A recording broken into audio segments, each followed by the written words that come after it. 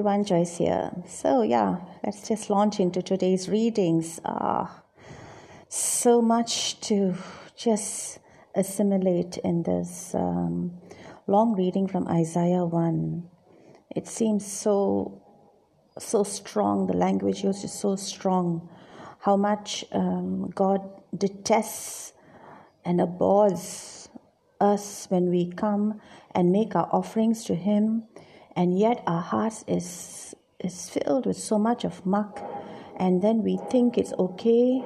We think, no, it's fine. God forgives. God is this forgiving person, and we just come and make this just confession. I confess. We just say before my I confess to Almighty God, and we think everything is okay, and yet we come back and we carry on with our lives, and it goes on. Where does all this end? When does our change happen? When is it that we are going to look at ourselves and all the things that we are doing, which is so abhorred by God? And if you look at today's reading, it says here, the word of the Lord, you rulers of Sodom. And then it moves on, give ear to the teaching of our God. And then it moves on to God speaking directly, addressing directly to us and telling us, what to me is the multitude of your sacrifices, says the Lord. I have enough of burnt offerings of rams. Now, enough of burnt offerings. Now, in those days, it was burnt offerings and rams. Today, we do so much to appease God. We do this. Maybe we just slip in some dimes to the beggar on the street, and then we think of ourselves as so we've done our part.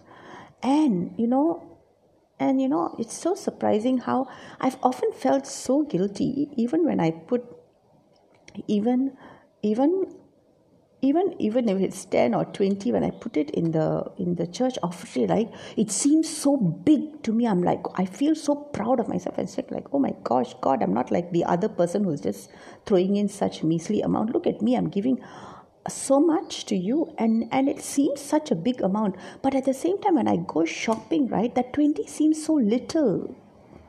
And I hate myself for this, and I'm thinking, but I'm still yet to cure myself of this, My offertory, somehow, I give it with such a pharisaical attitude, and yet that same amount, if I'm buying a pair of shoes, I it's fine. I want the best for myself. And I'm like, oh, what am I? What kind of a person am I? And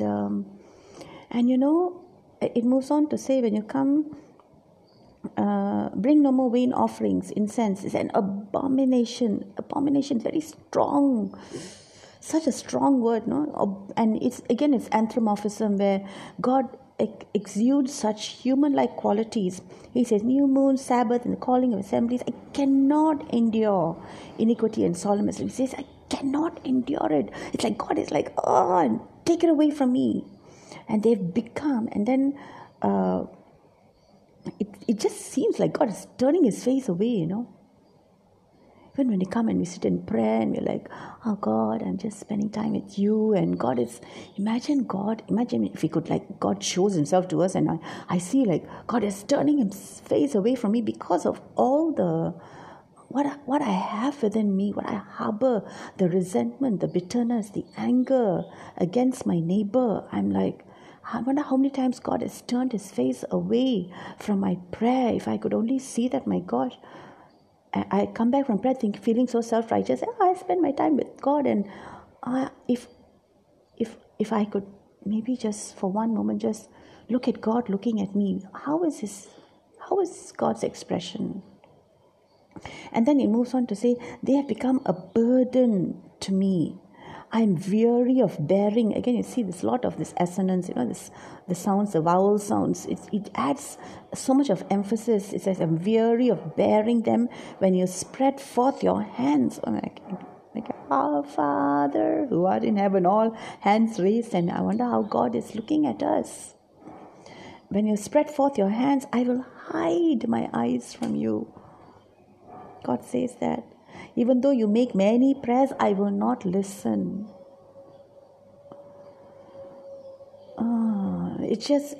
That's why it's so important for all of us.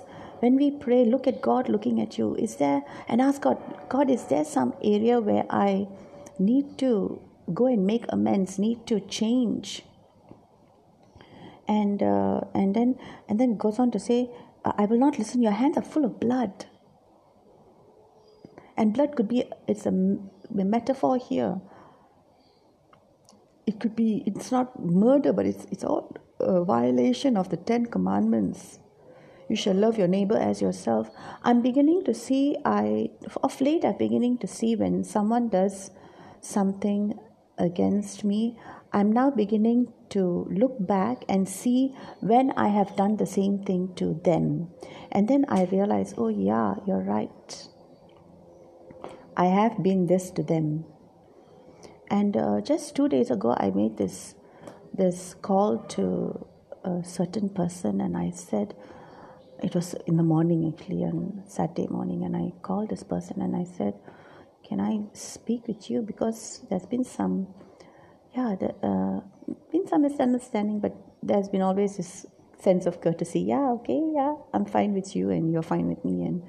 But then I realized that I have really wronged this person. And this happened many, many, many years ago, probably about 15 years ago, maybe. No, not 15, maybe about, a few years less. And this person got married and married someone from another religion and was so upset. How could you do that? How could you change? How could you leave Jesus and go? And we didn't attend the wedding, and I was like, and I was just on Friday, my daughter, she gave this talk on the LGBT community and how to accept them. And I gave her permission to share about myself and how I myself am coming to terms with this. So when there was a person who was, this is another story, so much of confession, but so when this person had embraced another person, I was feeling I didn't feel very comfortable with it. So when we were at a party, my daughter was sharing on Friday, she said, we were at a party and this person came in with his boyfriend, and my mom looked away with this kind of distasteful look, and my daughter said, I felt so bad. The whole evening I was just trying to make up for my mom's lack of empathy, and it took me a while to actually come to terms with it, and to finally to get into a relationship with this person, and then I began messaging him, and finally I told him, okay, when you come, please bring do come and visit us and all. We'd be happy to have you, and that kind of thing. And so much of, and my daughter was trying to say, why are we being so judgmental?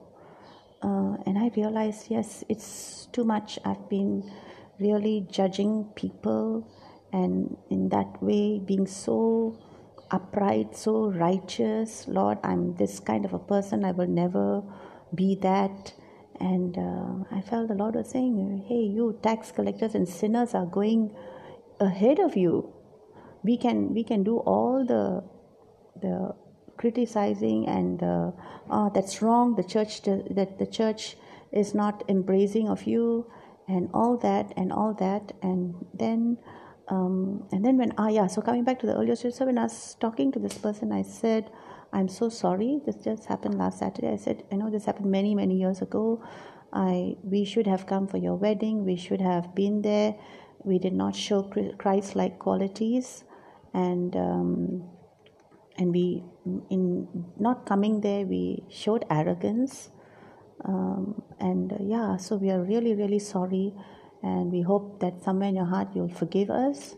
And the person was saying, no worries. And I said, no, please accept my apology, don't say no worries. So then we had a really good conversation. Then he asked me, would you like to speak to my wife? And I said, of course. So had a lovely chat with her, and and it was quite good, and I apologized to her, and in the whole process, it brought a lot of redemption. I mean, I would not blame them if they still have that sense of disappointment. That's them, because I mean, for all these years I've never even gone out of the way to apologize. So yeah, I totally understand where they come from. But it did me, for me in that place, it was a sense of relief. I was able to, now I can come, at least one of those segments of unforgiveness has been cleared away. And so we really need to, and it took me how many years to do this? So many years to just get to this point of where I can imagine how in the process I would have upset God, and just by not forgiving. So just look into our lives and see where is it that we there's so many other areas, but we need to just tackle them one by one and just erase one by one. And it goes on to say, a series of personal cleansing. So he gives a series of 9 imperatives. Now, imperatives are like commands. Wash yourselves, make yourselves clean, remove the evil, cease to do good, learn to do good, seek justice, correct oppression, defend the heartless, plead for the widow. It just goes on, it's like God is saying, do all this first, get this done first, and then come and pray. These are all the good works that the church has been talking about. It's not just faith alone.